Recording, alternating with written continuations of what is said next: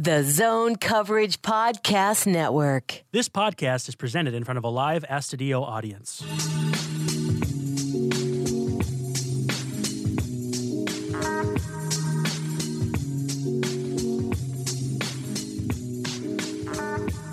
Hey, it's Midwest Swing, part of the Zone Coverage Podcast Network. You can find Midwest Swing on Twitter at Midwest Swing Pod and Zone Coverage at Zone Coverage MN. I'm your host, Brandon Warren. You can find me on Twitter at Brandon_Warren. And across the table from me is producer Justin. He is just kind of hanging out today. No Tom Schreier. We've got Justin, though, back from South by Southwest. He'll be making sure we got all our levels correct and all set up. Before we get to today's guest, thank you so much for your reviews on whatever platform you're on. iTunes, Stitcher, Google Play, Libsyn, Spotify. 5-star reviews help us with the advertisers and listeners, moves us up the charts. So again, give us 5 stars if you like the show. Reach out on Twitter if you don't. Let us know what we can do differently. Otherwise, just slide into those DMs and let me know. Now, today's guest, you will most likely remember him from his time with the New York Yankees as his former outfielder, Slade Heathcott. You can find him on Twitter at Heathcott_Slade. How's it going today, man? Oh, man, I woke up breathing and I'm still breathing, so everything else is icing on top. Where are we catching you at? What are you in Florida right now? I am. I'm in Tampa, so I'm actually I'm actually in St. Pete. I do all my flying out of St. Pete International or St. Pete Clearwater International, so I'm over near the airport. So we'll be jumping into that here in a minute, but since you're not playing baseball anymore, people will find out very quickly that you've turned your attention to flying. I kind of want to back up a little bit before we get to that. I listened to an appearance you did with Sweeney Murdy on Murdy for 30 here earlier this spring. Really good podcast episode, and obviously Sweeney's one of the better reporters out in New York. But I have to assume you enjoyed doing that with him. I do. I've grown a pretty strong relationship with Sweeney over the years, and somebody that, especially in this profession and being in New York, somebody that I have a lot of respect for. So it was good catching back up with him, and look forward to plenty more. So let's go back to your childhood for just a little bit. I personally had kind of a difficult upbringing, and I was reading through some of yours, so there were some similarities. But ultimately, I read that you lived your senior year out of your truck. Is that accurate? Yeah. I lived part of my junior year kind of bouncing around with friends and kind of living on my own a little bit out of my car. And then my senior year, probably for over half the year, I actually lived out of my truck. And wow. I honestly did it by choice. The baseball field was like my escape. It was somewhere I could go that I didn't have anybody bothering me and, kind of nobody overbearing or telling me what I need to do and what I don't need to do. So I guess I was living the what I thought was the young adult life. What did that do for you maturity-wise? Because, I mean, maybe people, you don't want to say people have to go through struggles to be mature, but in a lot of ways, I had to grow up fast because I was the oldest of 7 kids and my stepdad died when I was real little. But I feel like you probably had to become more mature than maybe kids your age around that time.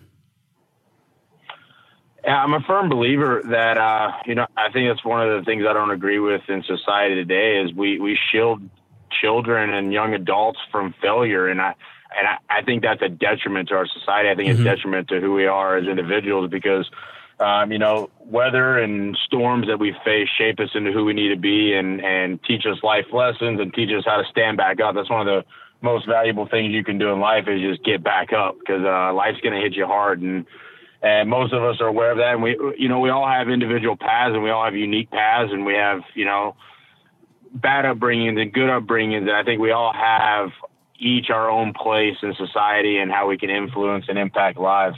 So you also played football, I saw. Was it ever a difficult choice between football and baseball for you? I really enjoyed football. Football is like my mentality. Yeah, I kind of thought so. Just, if you get mad, just go hit somebody and things of that nature. But I was pretty sure that baseball was, kind of the path I was going to go down after my junior summer and playing in Dallas with D-Bat. I was pretty sure that baseball was going to be my path. I definitely look forward to being a two-way guy at LSU. Mm-hmm. But, obviously with where I got selected and things of that nature, that wasn't the course. And the rest is history. What was your baseball playing experience like as a kid? I mean, I started playing organized when I was 12, but I played in the yard from like age 6 and up. but I definitely didn't play affiliated stuff until I was older. Did you start really young, or did you kind of, come around late? Usually with guys at your talent level, they've been playing for a very long time. Yeah, from 4 on. Wow. I started school in Louisiana at 4.5 for preschool, so I was playing t-ball at that age, and I played multi-sports. I never was just one sport. I played a lot of soccer, a little bit of basketball. I wrestled a good majority of my life, which I contribute to, giving me the ability to push through a lot of adversities and kind of establishing the base for a mental toughness that kind of formed later on in life. But yeah, I could play ever since I can remember. When did it become a reality that you could be a first-round pick? I remember the day exactly. I was actually at an ex-girlfriend's house that I was dating, and I think at that time I was actually living with her family. Mm-hmm. But I remember sitting in their den. My agent had called and told me the figure that he was thinking, and I can't really repeat what I thought in my head, but let's just say it was. Let's say it was the R-rated version of, yeah, you're right. Yeah, that's not happening. So you go in the first round, you go to the Yankees. I mean, first and foremost, what did it mean then to be a Yankee? What did it mean when you got to the big leagues as a Yankee? Because I feel like there's that stigma of Babe Ruth and, the cornerstone franchise of the league. What did it mean, and how did that evolve to you to become a Yankee and go through that process? I think it really shaped me, just seeing the guys, just learning on a daily basis from the players and the caliber of guys that were in those locker rooms throughout my upbringing with the Yankees. You're talking about Pettit and Jeter and Mariano Rivera and Carlos Beltran, Alex Rodriguez, Brett Gart. I mean, you can just keep going. Brian McCann, CeCe Sabathia, Dylan Betances. It's unbelievable that clubhouse and the upbringing that I got around. And I think it honestly helped me more so off the field and being the man I am today, more so than even just on the field. But I'm also a very firm believer that when we are the best individuals we can be off the field, then we're going to be the best players we can be on the field. So, it really meant a lot, starting in center field. My debut was in Washington, D.C., but I nothing against that day and nothing against that opportunity, but I just was very the next day starting in center field was my debut, and hearing roll call with CeCe on the mound. Those are moments that you only dream of as a kid. And, I think that was one of the first or final straws, really, that I knew that I wanted my life to be dedicated to making dreams not only a reality, but just creating the opportunity for dreams to become a reality. No, let's pretend we have a time machine. What would your age 28 self say to your age 18 self? Keep living the exact same path you're living. Because when you turn 28, you're going to have learned 3 years prior that this life and this world is way too complicated to be anything other than just who you are right now.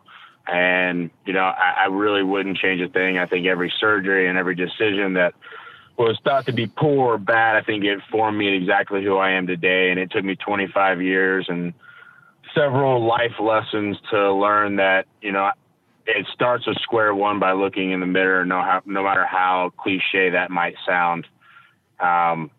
We just have to be able to be, if we want to love others, we have to be able to love ourselves. And I think it took a very long time for that. I lived a good majority of my life as a negative influence and made a lot of decisions that were thought to be poor, but I wouldn't change any of them. So I would just tell myself to follow my heart. I think it's some of the best things that we can do in life be able to stand back up, like I said, and take the trials that life throws at us and kind of build that fortitude to stay true to your passion. Now, you mentioned to Sweeney some bad decisions. I'm not going to ask you to go into detail, but was it things that formed in you from a young age or just kind of impulse things? I mean, was it something that you kind of felt like you maybe had a predisposition to, or how do you feel like you let those things shape you, and how have you become stronger, maybe either from them or since then? I never believe, a lot of people think that I'm probably a a jerk for saying this, but I hold myself to the same. I don't believe in excuses. I think there's a lot of explanations for things, but I don't think there's ever an excuse. We always know what is right and wrong for the most part, when it comes to the things that really matter. So I just think that, through those decisions, and I'm an open book, whether it was bouncing a week after I had signed with the Yankees, or it was drinking and staying out all night and sleeping through a couple games, the first camp that I even had. I think with each of those, you talk about my upbringing with my stepfather and, his drug abuse, everything in my life has been very full circle in terms of I can look at it and explain exactly why, or have a good foundation of understanding of why I am who I am. And, sometimes it's not always stopping something. It's also learning how to live with it and make the adjustments that you need to make, because we all have that unique perspective and unique wording, whatever it might be, that creates our own little path in life that we all live. So you go through kind of the system and you get added to the 40-man, all that stuff. Battle injuries, kind of a big part of your minor league time, but you get non-tendered after 2014, and the Yankees work out a better deal for you based on getting you up at a certain time and opt-outs and all that. What was that process like? And I mean, was there a time where you thought you really could end up somewhere else making your big league debut other than in a Yankees uniform? No, I don't think at that point it was. I think there was probably doubt in my head of whether I was ever going to be able to, get back on the field.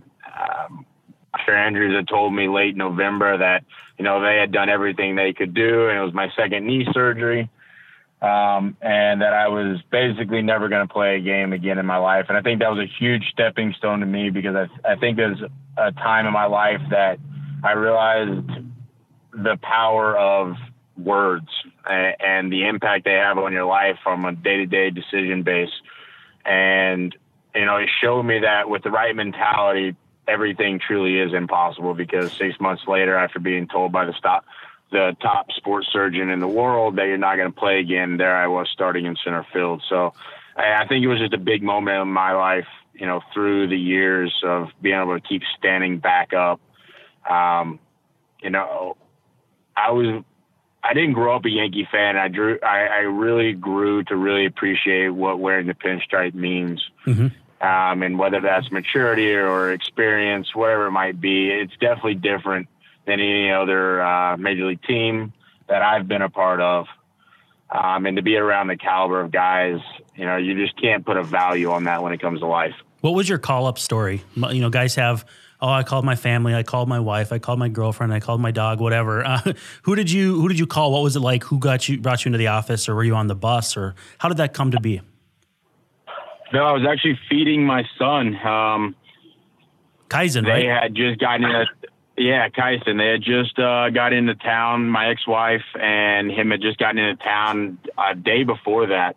And I was feeding him, just hanging out at the house, Brian Mitchell and a couple other guys. And I heard something about Jacoby, and it really didn't register my mind. I'm a non-roster guy. And I didn't even have my phone. And Dave Miley ended up calling another player that I lived with, and they was like, "Hey, have Slade call me." And even at that point, it didn't register in my mind. But those are moments that you never really forget in life. And I'm very thankful that I was holding my son. I think it was just in my own life experience, I think that was and means a lot to me. And being able to have him there, and it was something that I didn't expect. And when he told me, I was like, "Oh, okay, yeah, right. Really funny, Dave." And he's like, "No, I'm not playing with you." So, maybe not as eventful for another, but I found out at 11:30 and had to have my bags packed and ready to head to DC at 6 o'clock the next morning, and then got a car service for my ex and my son to be in DC. Wow. So it was a whirlwind. It was awesome. It went really fast and got to the field extremely early with good old jitters, and got a good cup of Joe and went and talked to Joe. So there you go. It was definitely an experience. Yeah. What was your welcome to the MLB moment or MLB moment? Because a lot of guys say it's facing a big starting pitcher like Max Scherzer or something like that. Where was that first time where you're like, "Oh my gosh, I'm in the big leagues"?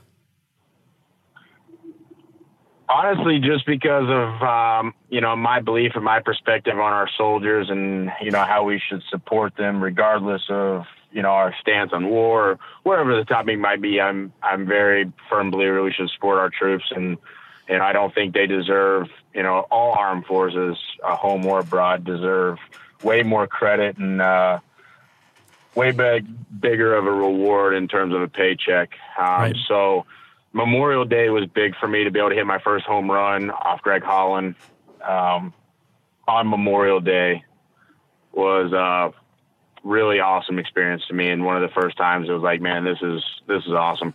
So your homer in Tampa came against Brad Boxberger. Brief aside, I think he should be the spokesman for Wendy's, but that's neither here nor there.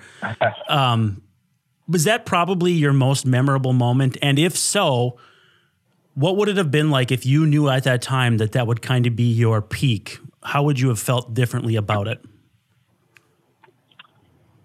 I think, and not to change or take it out of context or anything like that, but I just, one of the things that I was very, very content with was the fact that I was retiring, but it wasn't because I was done with the game of baseball. It was that I had really believed in taking another path and using baseball as a vessel to allow the impact of as many lives as possible. So I don't think I'm anywhere close to the top. I like that. I think that every day I will keep growing, and I don't know if I'll ever reach my top, but I will always be in pursuit of it. So the next year you kind of moved on from the Yankees. You did White Sox, San Fran, Oakland, a little bit of time in indie ball.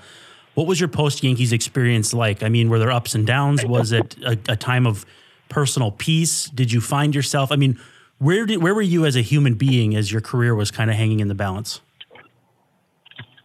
Very happy, very content. I knew that I would have to go overseas in order to keep playing, and I wasn't willing to take more time away from my son. And it was something that I had known that I had, without a doubt, wanted to fly as soon as I was done. And I wanted to do it in a way to earn money for nonprofits and eventually do some version of flying and climbing and running to eventually open a orphanage and community center in a country somewhere. So it wasn't that, I felt like I had ever reached my peak. It was that I felt like there was something bigger with a bigger purpose surrounding baseball as a vessel. Now, you played with some veterans who were kind of in the tail end of their careers in those minor league stops. I think Nick Swisher might have been one of them late, and Chris Parmalee, a couple other guys. What were their mentalities like, and what did you learn from some of the veteran guys who'd been around the block? Or were you just kind of observing and not really necessarily learning as much from guys that had been there? No, I think I had the incredible opportunity, especially in 2015, whether it was, talking with Carlos Beltran and, Carlos and Alex are two of the highest baseball IQ players I've been around, and just their veteran savvy,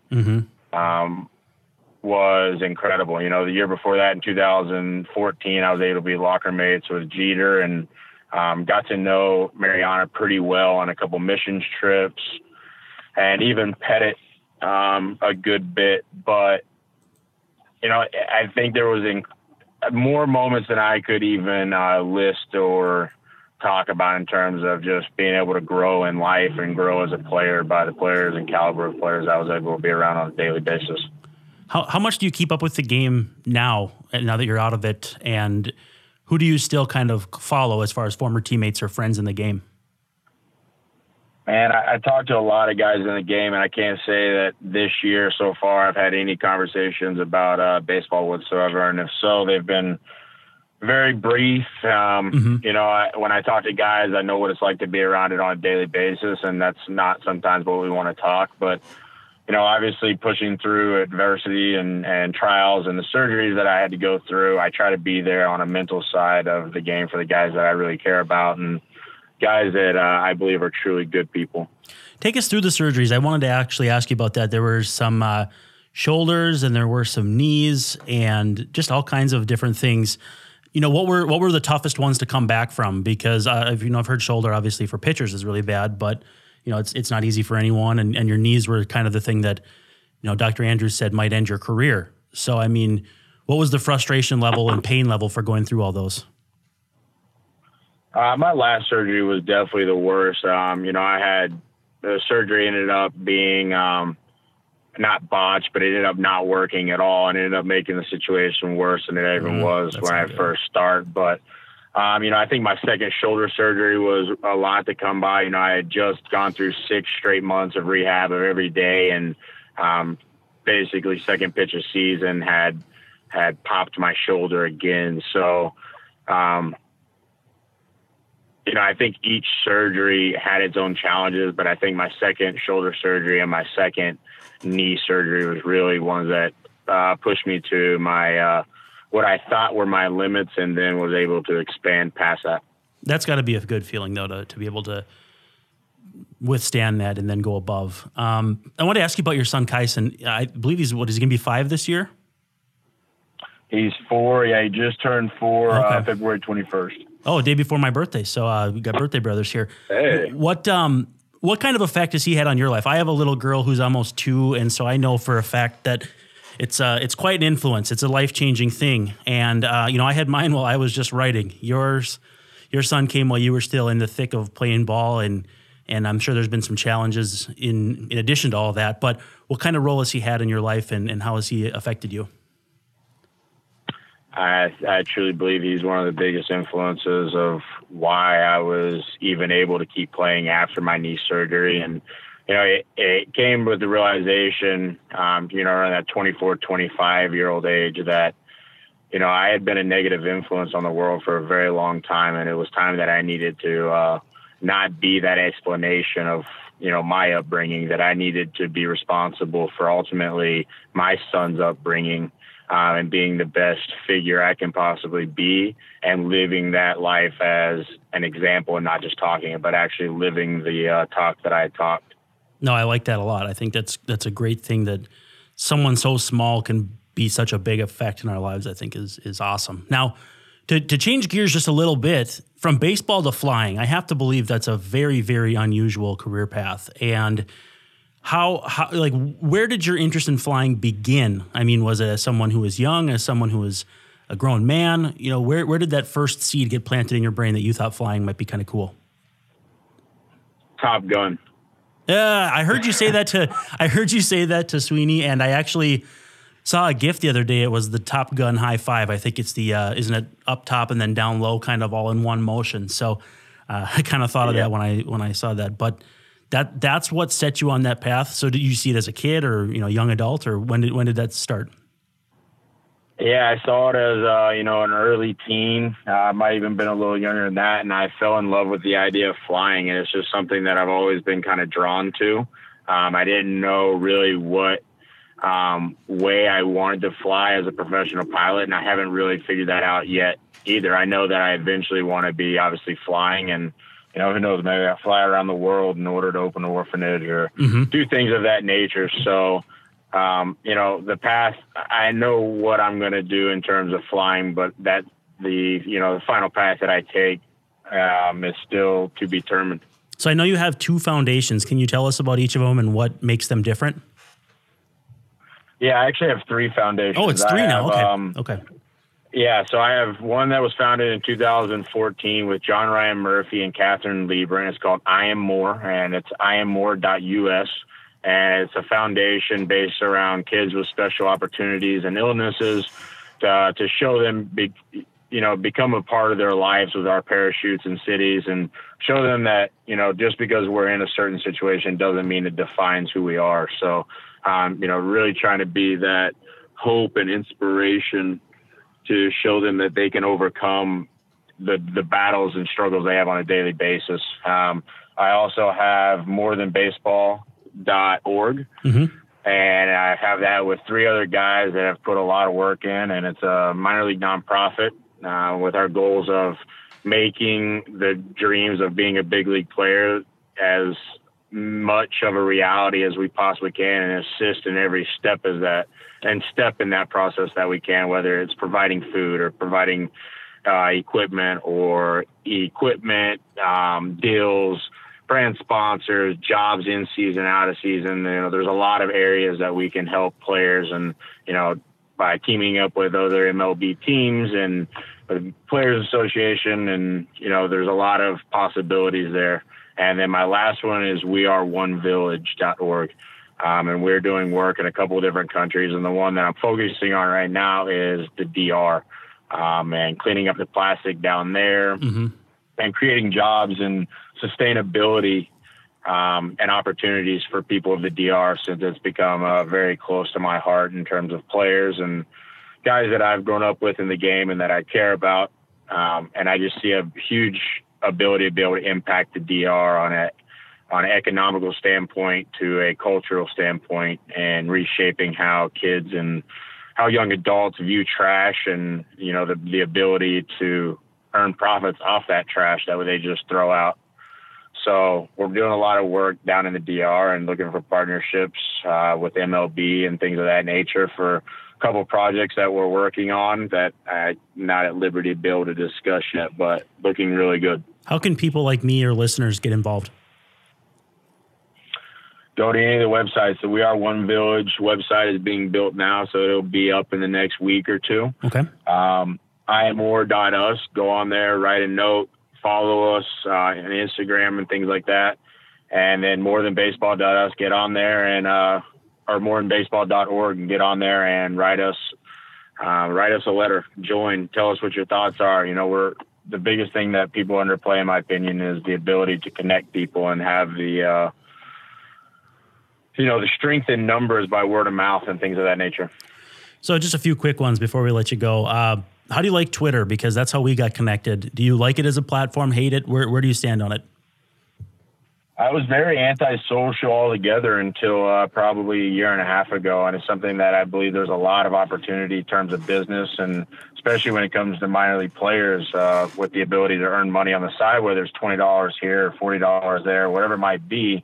I think there's tremendous potential to be able to put money in the pockets of players without taking much of their time, and really just being unique on how we go about raising players, whether it's events or corporate sponsors, whether it's products, whether it's businesses that we create.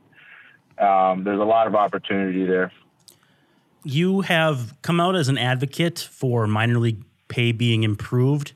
And as someone who was a first-round pick, obviously you got a very nice bonus. How did you come to that realization, though, that pay is not only bad but egregiously so? And what has that path been like for you as you've kind of advocated that these guys need to have a living wage?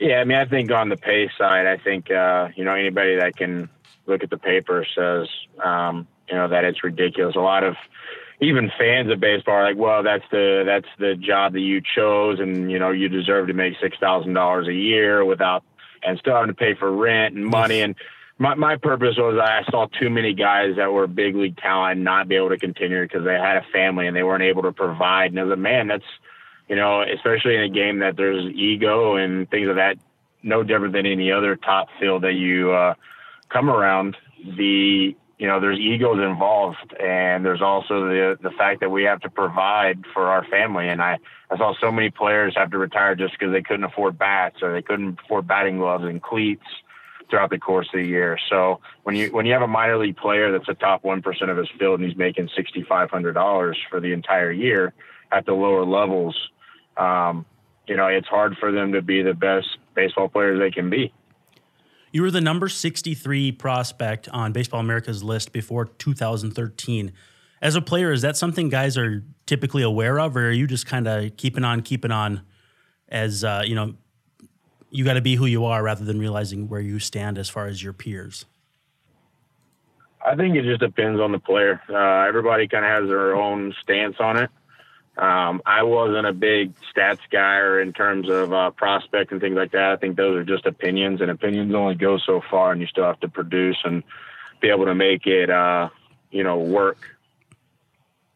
So to end, this will be kind of like a lightning round, but we'll just kind of go through some names of guys that you played with. And if you could just give me your thoughts on them just briefly. There's some guys who have some Twins ties, some guys we've had on this show, and some guys who've had some very unique life experiences. Are you ready?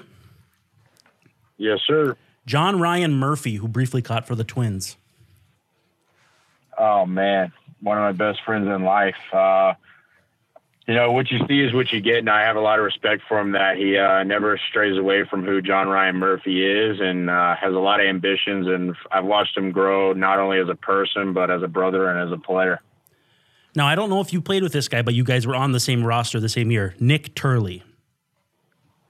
I know Nick Turley very well. He can really spin it. He's a good pitcher. Yeah, I haven't spoken to him in a long time. I know he, on the friend side of it, an incredible father, nice, very devoted husband, and had a lot of respect for his character off the field, and was a good friend of mine and came from a military background as well. A young Jose Quintana. I actually don't know Jose that well. So that one I won't be able to give you much on. Well, if you guys crossed paths, it was very briefly in the lower level, so it's been a while. Tyler Austin. Yeah. One of my best friends as well. Especially some of the trials he's faced with testicular cancer, and be able to stand up and not be as shy and, be an advocate for that. I have a lot of respect for him there. And he's just a good friend of mine. He's a very hard worker, one of the hardest working guys that I know. I was actually his workout partner this off season, and it's kind of a beast. It was good to see him grow and where he's headed. A young Gary Sanchez. All the potential in the world. One of probably the best skills wise in the game. Jake Cave. Hard-nosed player. He really played hard. We didn't have an extensive background of playing together, but you always knew what you were going to get, and he was always a gamer. He always wanted to be on the field and do whatever he needed to do to be there. A Midwest Swing podcast alumnus, and tell me if you didn't play with him, but Lane Adams. Oh, man, OKC boy. Yeah, he's Scranton Wilkes-Barre. Yeah, you guys jump out of talk about just a physically gifted freak. The guy could jump out of a roof. Really down to earth. I never heard one guy ever have anything bad to say about him. He was a great clubhouse guy and got along with people very well. He was on our show about a month ago. Great guy. So we had a lot of fun with that. Chris Parmalee, who played for the Twins for quite a while. Yeah, I had I think it was probably in 2015 or 2016. I got to know Chris pretty well. Cali boy. Quiet and kind of intense, right? I guess yeah, quiet, but when it came to competing, he wanted to win more than anybody out there. So I know they're a really class character, honestly. Did you play with Nick Swisher in the minors one year? I love Nick Swisher. I still like him to this day. I do still too. Talk to him. It's not popular around here to say you like Nick Swisher, but I like Nick Swisher. Well, I like him, and I have a lot of respect for him as a man, and as a teammate. And now seeing what he's doing now, he's right where he needs to be with his character that he has. Just people love him. Guys love him. Teams love him. His teammates love him. Guys he plays against have a lot of respect for him. So I have nothing but good things to say about Swish. All right, two more guys. Bruce Maxwell. I had experience in 2018 of being his teammate, and met him. I don't really keep up with this, so I actually met him before I knew of any of the troubles, and I think there was a lot of things that happened there that the public doesn't quite understand. But I think that for the most part, he's a really good individual that maybe just have made poor timing decisions and was in the wrong place at the right time, and a combination of both. Yeah, it feels like his heart's in the right place, but he just screwed up once. But last one. With your time in Sugar Land, which I understand was very brief, but Derek Norris. I like Derek very well. He was kind of a dry sense of humor, but you knew that when he talked, you wanted to listen. Somebody that you had a lot of respect for with his veteran status, and guy that liked to have a good time and give people a hard time as well. All right, thank you so much for your time, Slade. Get on that plane. Have a good night flight. Thank you so much, though. People can follow you at make sure I say it right, Heathcott_Slade, and tweet back and forth with you. I've had a lot of fun doing it. People can too. So again, thank you so much for your time. For Slade Heathcott, for producer Justin across the table, this is Brandon Warren saying thank you so much for listening to Midwest Swing, part of the Zone Coverage Podcast Network.